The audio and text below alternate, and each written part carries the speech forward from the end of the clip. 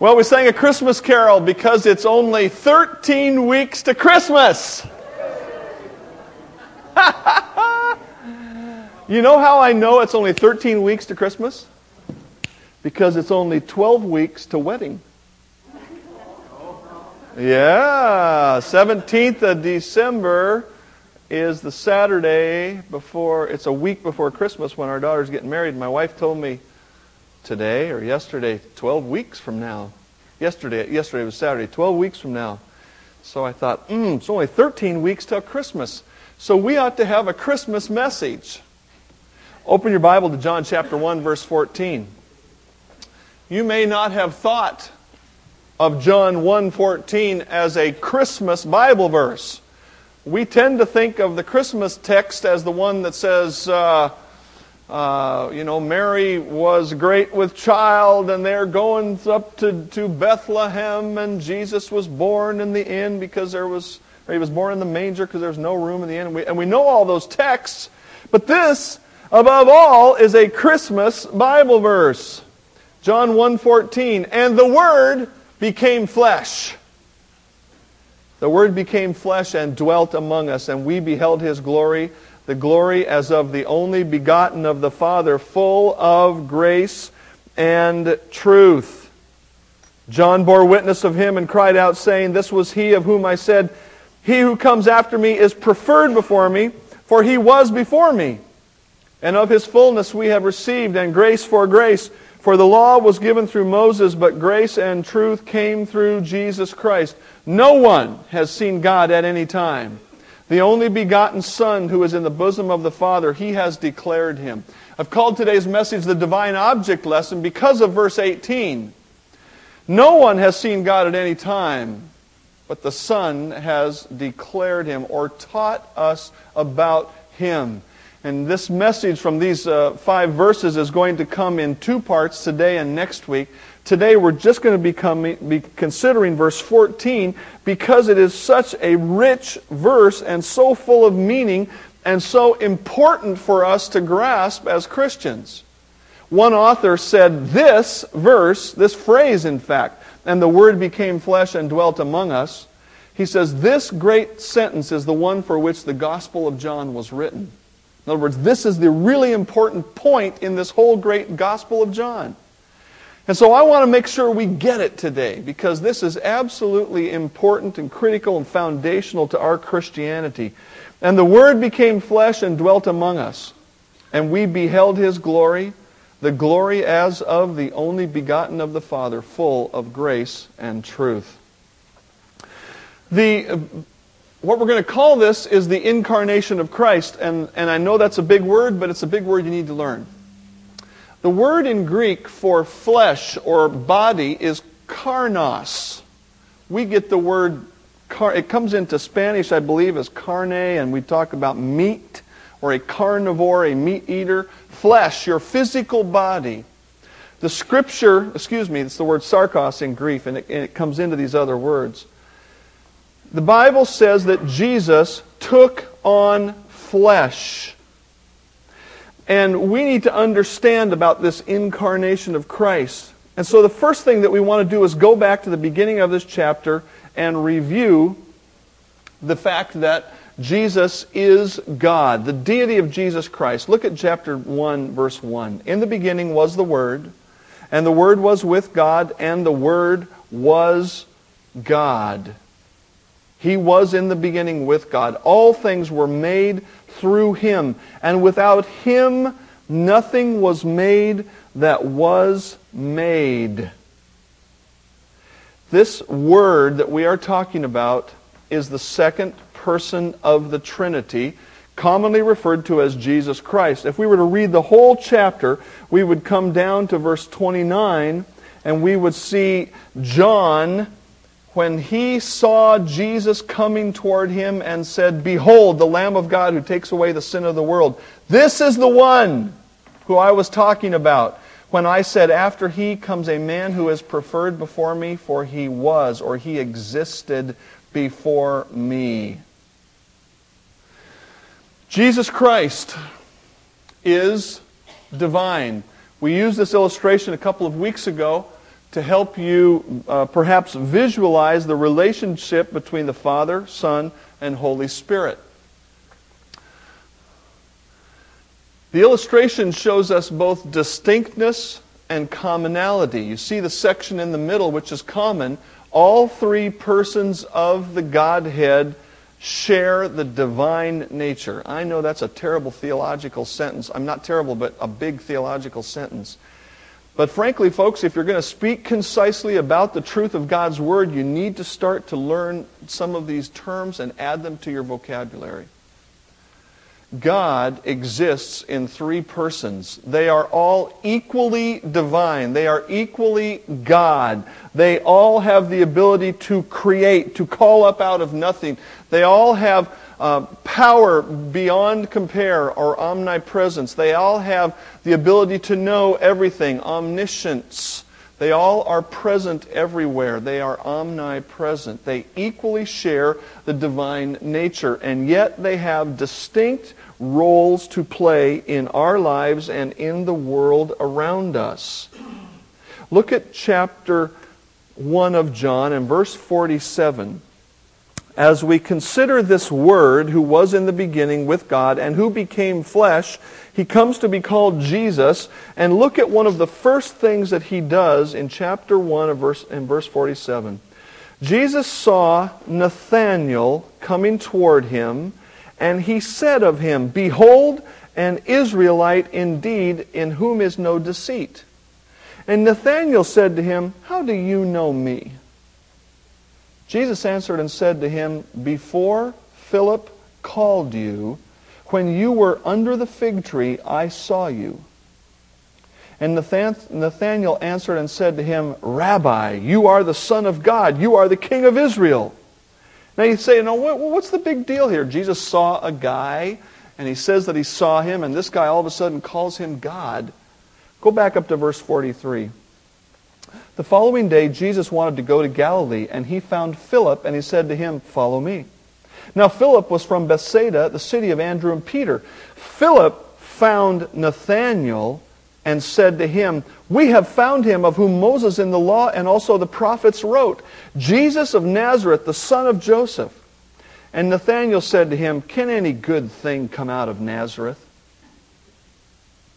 Nathanael didn't just fall down and say, "Oh yeah, sure, let's go follow Jesus." Okay? Can any good thing come out of Nazareth? Philip said to him, "Come and see." So Jesus isn't around when this is going on. And so they go to Jesus. And when Jesus sees Nathanael coming, He said, "Behold, an Israelite indeed, in whom is no deceit." He knew he was a good and godly man. Nathanael said to him, "How do you know me?" Jesus said, "Before Philip called you, before Philip even went and told you about me, I could see you sitting under the fig tree." The fig tree would be a tree with branches that would spread out, and of course in the hot sun of that part of the world, a person could sit down under the tree and meditate, rest.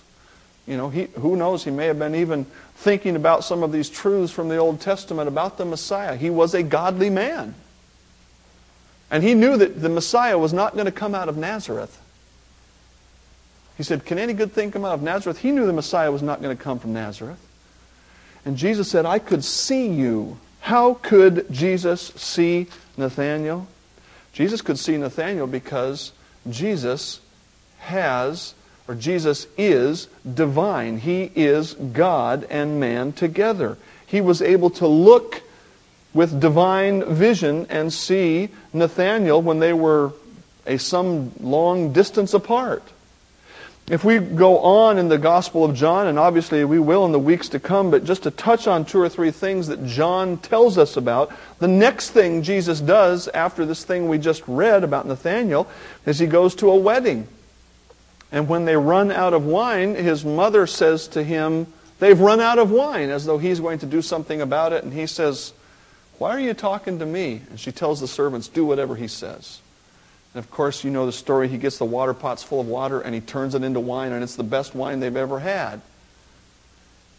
And we could go to John 4. He's talking to the Samaritan woman at the well, at Jacob's well. He's sitting there talking to her, and He looks right at her and basically tells her her life. And she goes running back to town and she says, "Come see a man who told me everything I ever did." And he'd never met her before and knew anything about her. He was divine.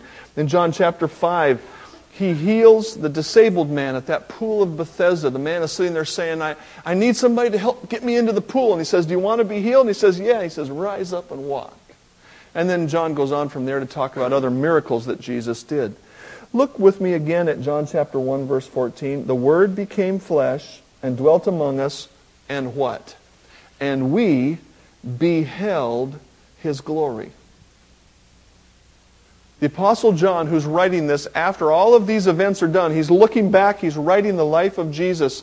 And what does he say? He says, "The Word became flesh and we saw His glory." We saw how great He was. And part of that is in reference to His divinity, or to His divine nature, to His being God. Look at chapter 2, verse 11. Not that verse. Let's look at chapter 2, verse 11.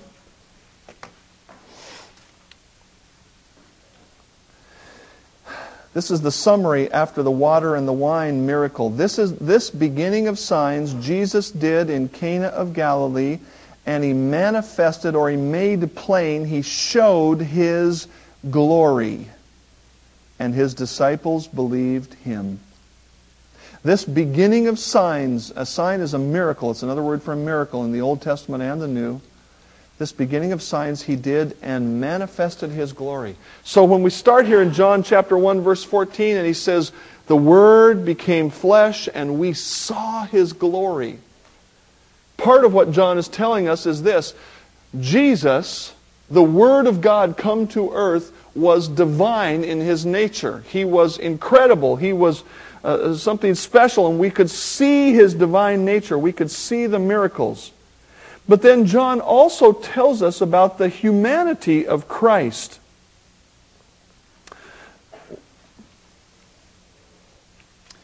He tells us about the humanity of Christ. "In the Word became flesh and dwelt among us." He lived among us. The word "dwell" means to live temporarily. It's actually the word for tent. He tabernacled, or he pitched His tent among us temporarily.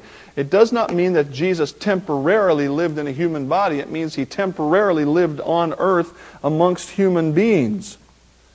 The Gospel of John emphasizes the deity of Christ over and over and over. It talks about how He was God, and it shows all these miracles that He did. But the other Gospels, in particular the Gospel of Luke, emphasize the humanity of Christ. In Luke chapter 1 and chapter 2, we have those traditional Christmas texts which tell about Mary conceiving. Being a virgin, the Holy Spirit came upon her and she conceived.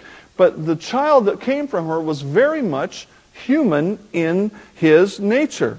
In Luke chapter 2, we have the virgin birth, and then we have Him raised by human parents, including the end of chapter 2, in which He runs off from them in Jerusalem as probably a 12-year-old boy, and He's in the temple, and He's interacting with the teachers in the temple, and His mom and dad come along and say, "What in the world are you doing? We were scared to death." And they got Him by the ear and said, "You're coming with us." And the Scripture says He was subject to them. Jesus did not live a miraculous existence. He lived a human existence, and at times during His ministry, He did miracles. He was fully human, just as He was fully divine. In Luke chapter 4, we read about the temptation of Christ by Satan. And one of the key points of temptation came when, after He had fasted for 40 days. Okay? I've never fasted for 40 days. I think 25 was the longest I went.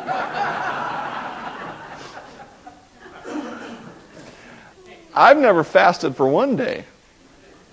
Okay? Jesus was fasting, and it says He was hungry. And the devil came to Him and said, "Turn the stones into bread." And Jesus said, "Man does not live by bread alone, but by every word that comes out of the mouth of God." Jesus was hungry. He was hard hungry. because he was fully human and fully divine at the same time. In Luke chapter 22, we see Jesus agonizing both spiritually and physically over the coming crucifixion. He is in the Garden of Eden, the Scripture says, sweating great drops of blood. He's saying, "Oh God, let this cup pass from me." He doesn't want to go through with the crucifixion. As a human being, as God, He knows what's coming. He can see it coming. As a human being, He is looking at it saying, "Oh man, that's going to be the worst thing ever." And He says, "God, is there any other way?" And then at the end of His prayer time, at His 2 hours of prayer, He says, "Nevertheless, not my will, but yours be done." He did not want to go through with that terrible, terrible torture. In fact, Hebrews chapter 12 tells us that. He despised the cross. He hated the cross, despising the shame. It was not something, "Oh yeah, tomorrow I'm going to get crucified." I don't think we appreciate the humanity of Christ many times. In Luke 24, after the death, burial, and resurrection of Christ, He's with His disciples. We see Him eating food. I know that's a very simple statement, but we need to take note of it. Jesus had a full human body and a human nature. He ate, He slept, He got tired. John says, "We beheld His glory." The Word became flesh, and we saw that God-man together. For 3 years, the disciples watched Jesus in physical fatigue and hunger. They watched Him in frustration with people. He was frustrated with the disciples or the apostles at times. They watched Him have attacks on His character. You know, the Pharisees came along and said, you're doing miracles by the power of Satan. You know, a guy called my dad Satan one time. Okay? You know, I mean, how would that feel? You've been attacked by people. They've accused you of lying. They've accused you of all kinds of things. The disciples saw Jesus attacked in the most vicious verbal ways possible. They saw Him in pain and suffering on the cross. John stood there with Jesus' mother as Jesus was crucified, as He went through. John was there when He was being verbally attacked by the high priest at His trial. John was there watching Him being crucified. He says, "We beheld His glory." He saw the humanity of Christ. They saw Him in all of these things, yet they saw Him without sin. And we'll look at a scripture about that in just a minute. They saw Him not complain, not whine, not run away. They saw Him never be selfish. One of the times when Jesus wanted to take the afternoon off, He said they'd been so busy, the scripture says they didn't even have time to eat. And He says, "Come on, let's go out. Let's go out in the hills and just have a picnic, all of us together, all the disciples, and let's go." And when the people found out where He was going, they rushed to get there with Him. And so what did He do? He ministered to them. He was never selfish. John says, "The Word became flesh, and we beheld His glory." We all have people that we hold in high regard. I have some other pastor friends that I know who I think are very good men, but none of them are perfect. But John says, we saw Jesus. We beheld His glory. The glory of the Word made flesh. We need to understand this duality of Christ. He was fully God and fully man together in a way that no other person ever was or ever will be. One author said this, He was and is the God-man, yet the divine and human in Him were never confounded or mixed up. His deity, though veiled, was never laid aside. His humanity, though sinless, was a real humanity. That same author goes on to say, the incarnation does not mean that God dwelt in a man, but that God became man. He became what he was not previously, though he never ceased to be all that he was before. That's why we use the word incarnation, to be in flesh, to take on flesh. He was God and he took on a human nature, and now he is a single person with a dual nature. He will always have his human body in a glorified or perfected state, like ours will be someday. The dual nature of Christ, the dual nature of the Savior, was implicated in the Old Testament prophecies of the Messiah, or the Savior who was to come. The characteristics of God were seen in such prophecies as Isaiah 9:6. He's called the Wonderful Counselor, the Mighty God, the Everlasting Father, the Prince of Peace. You've read that scripture before. You've heard it quoted. It's talking about the Messiah to come. I don't know if the people in the day of Jesus who knew the Old Testament were really thinking about this and saying, you know what? If that's talking about the Messiah, he must be God. It cannot be just a human being who will be our Messiah. When Jesus came along and said, I and the Father are one, in other words, I'm of the same stuff that he is, they were going to stone him. They never even apparently understood the fact that the Messiah was going to have a divine nature. Micah 5:2 calls him one whose goings forth had been from the days of eternity. He's not just a person born in Bethlehem, but God who took on human flesh. And then in the Old Testament there are also the characteristics of humanity. Like from Genesis 3:15, the first mention of the Savior in the Old Testament, when he's called the woman's seed. Seed is a reference to the procreative process. In Deuteronomy 18:18, he's called a prophet like unto Moses. Moses was clearly a human being and a prophet of God. In Isaiah 53:3, he's called a man of sorrows. So clearly in the Old Testament, this dual nature was spoken of. He's going to be God and he's going to be man. And here, when he comes to earth, we see this brought together in John 1:14. And we get the real feel of it if we start at verse 1 of John 1. In the beginning was the Word, and the Word was with God, and the Word was God. He was in the beginning with God. Verse 14, and the Word became flesh and dwelt among us. And we beheld His glory. Why was it necessary for Jesus to have this dual nature, God and man together? The first answer is this: Jesus was the God-man because, or so that He could die. So that He could die. Listen to Hebrews chapter 2. Inasmuch then as the children, or the children of God, the people of God, have partaken of flesh and blood, He Himself likewise shared in the same, that through death He might destroy him who had the power of death, that is, the devil, and release those who through fear of death were all their lifetime subject to bondage. God says it was necessary for Jesus to share in flesh and blood in order to accomplish the mission of salvation. That's expounded for us in Hebrews chapter 9. But Christ came as the high priest of good things to come, with the greater and more perfect dwelling place, that is His body, not made with hands, that is not of this creation. That's why we understand that the Holy Spirit caused Mary to become pregnant, not a human man.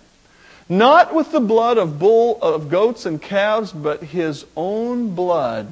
He entered the most holy place once for all, having obtained eternal redemption. For if the blood of bulls and goats and the ashes of a heifer, sprinkling the unclean, sanctifies for the purifying of the flesh, he's talking about the Old Testament time frame, how much more shall the blood of Christ, who through the eternal Spirit offered Himself without spot to God, how much more shall that cleanse your conscience, or completely remake your person from dead works to serve the living God? And for this reason, He is the mediator of the new covenant by means of death for the redemption of the transgressions under the first covenant, that those who are called may receive the promise of the eternal inheritance. I need to stop right there and have you notice something. When Jesus Christ died, the sins under the first covenant, the Old Testament, when Jesus Christ died, the sins that had been covered by those sacrifices in the Old Testament were then forgiven. God was able to cover or atone for those sacrifices as He looked forward to the real sacrifice of Christ. And according to the law, almost all things are purified with blood, and without the shedding of blood, there is no remission or taking away of sin. Why was it necessary for the second person of the Trinity, the Son of God, to take on a human flesh, to take on a human nature, to become human, so He could die?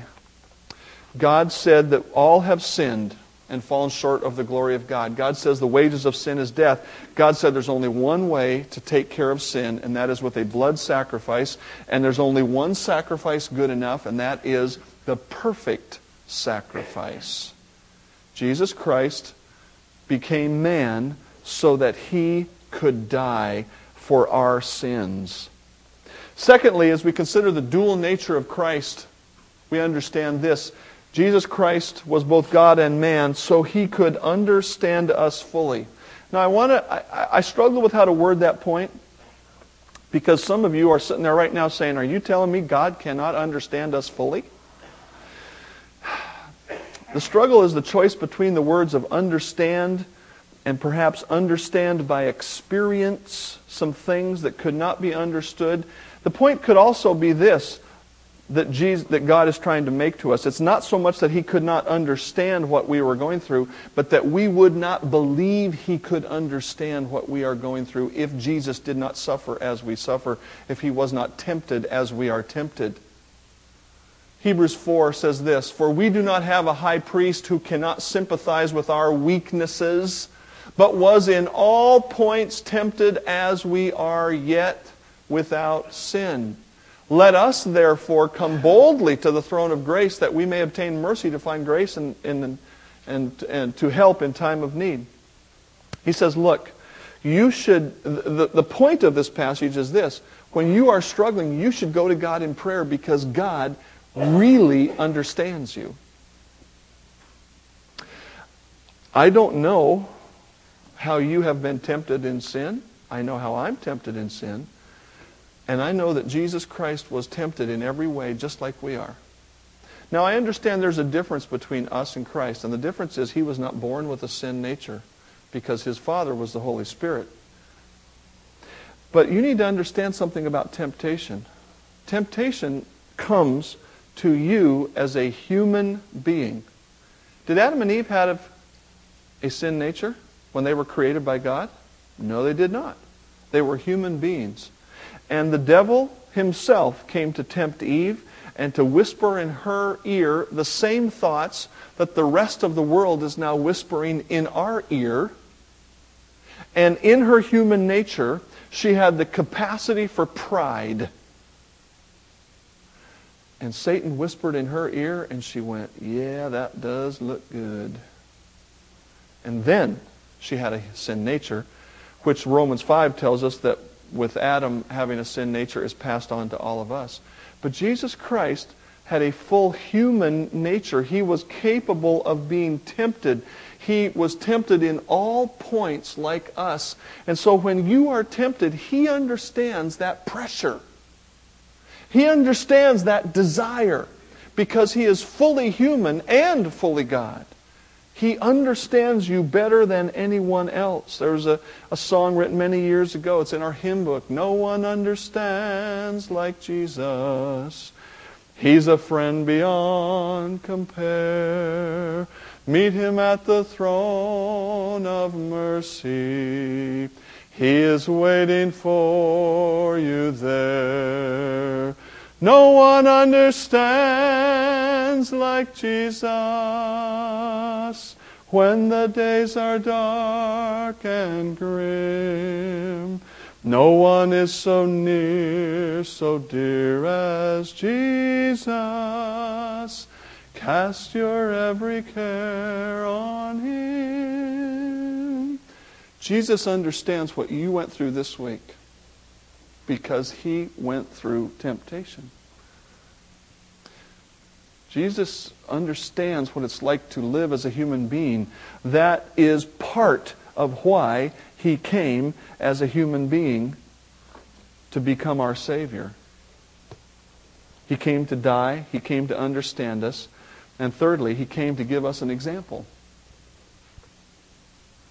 For such a high priest was fitting for us, who is holy, harmless, undefiled, from sinners. He came to give us an example. Hebrews chapter 12 says we ought to look to Jesus as the author and finisher of our faith. And the real command in those verses is not the looking to Jesus so much as it is laying aside the sin and every weight which easily slows us down on the racetrack of the Christian life. The Scripture says He was a good high priest for us. He was holy, harmless, undefiled, separate from sinners. Can you live a righteous life with the power of Christ in you? Yes, you can. See, the marvelous thing that we understand here is this. We look at Christ and say, well, He was God in human flesh. Well, of course He wouldn't sin.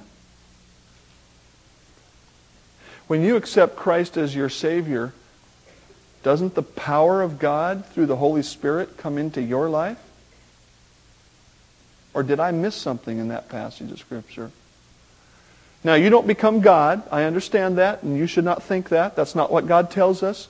It says we can partake in the nature of Christ. We get part of it. We get that righteous character. We get the power of the Holy Spirit so that we can live righteously. And so Christ rightly sets us an example of a righteous life in the midst of trial and temptation.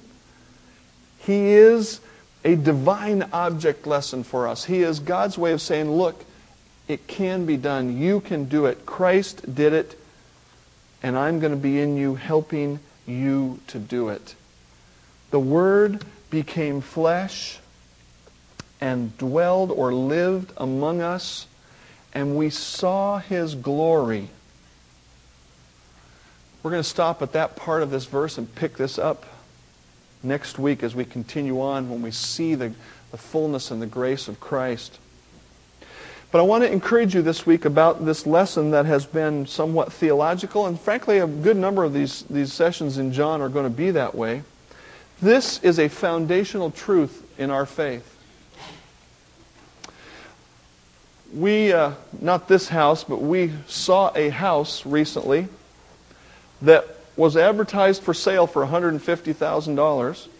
It had, I think, 4 bedrooms and a huge lot. And thought, wow, what a great thing. Let's go look at this house, you know. We went and looked at it, and boy, it was as advertised. Just one little thing they left out. It doesn't have a foundation. It's got post and block, I believe is the term. You got a cement post and a wood block on top of it holding the house up. So the house is kind of roly-poly. Foundation of a house is critically important. In fact, I don't think you can get a bank loan on a house that doesn't have a foundation. Because the bank thinks it's a bad risk. Folks, the person of Christ and His dual nature is the foundation of your faith. If He was not divine, He was not the Savior. If He was not human, He was not the Savior. He had to be both of those, and He was. And He died for us, and He gave us an example, and He now can understand us and help us as we live our Christian life. I have a pamphlet here called The Spirit of Truth and the Spirit of Error. And one of the things that I would encourage you to understand as we think about this being a foundational doctrine in our faith is this. Every religion that is false maligns or hurts the doctrine of Christ. Here's what one says: Jesus is the human man and Christ is the divine idea.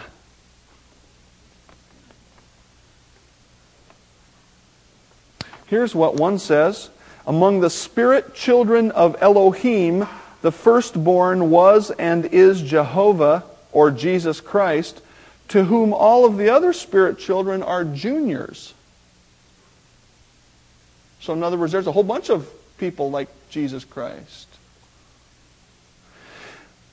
Here's what another one says: as a man, Jesus was no different from us, except for the fact that he was without original sin in his birth. Now, there's a whole bunch of other ones in there. Here's what I want you to understand, folks. You need to understand the doctrine of Christ, because it is the foundation of our faith. He is our Savior. We need to understand Him as much as God allows us in His Word. I want to sing a song today as I conclude this sermon and encourage you to think about the Word who was made flesh.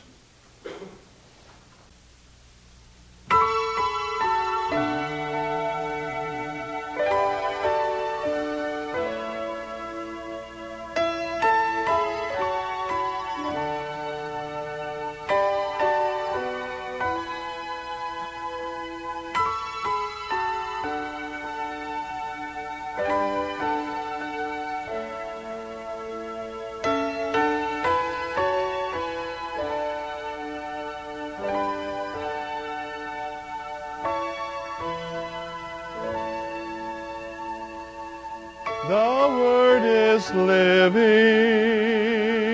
the Word is light, the Word delights my soul, raises my life, holy and hidden, forever true. The perfect sacrifice, our Lord Jesus Christ. The Word is wisdom, the Word is true. The Word takes all that's old and makes it new. When hearts are broken, He makes them whole. The one who paid the price, our Lord Jesus Christ.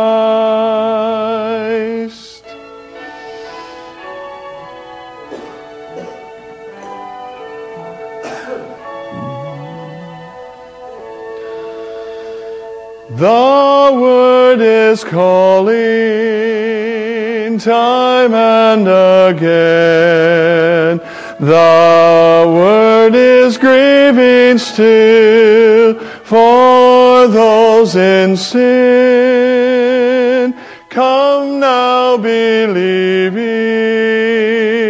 this Word is true. The cross speaks this advice: trust me, Jesus Christ. The Word is living, the Word is true. The Word takes all that's old and makes it new. Come now believing, this Word is true. The one who paid the price, my Lord Jesus Christ.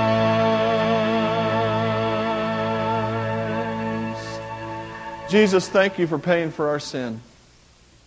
Thank you for leaving the glories of heaven, taking on a human body, becoming the God-man, so that you could die, so that you could fully understand our challenges with sin and with the things of this life, and so that you could give us an example. You could call us up to a righteous life. Father, may we be receiving of your word today. May we not hold Jesus out. May we not hold him at arm's length. May we receive your word, the communication you've given to us, and may he change our lives. I pray in his name, amen.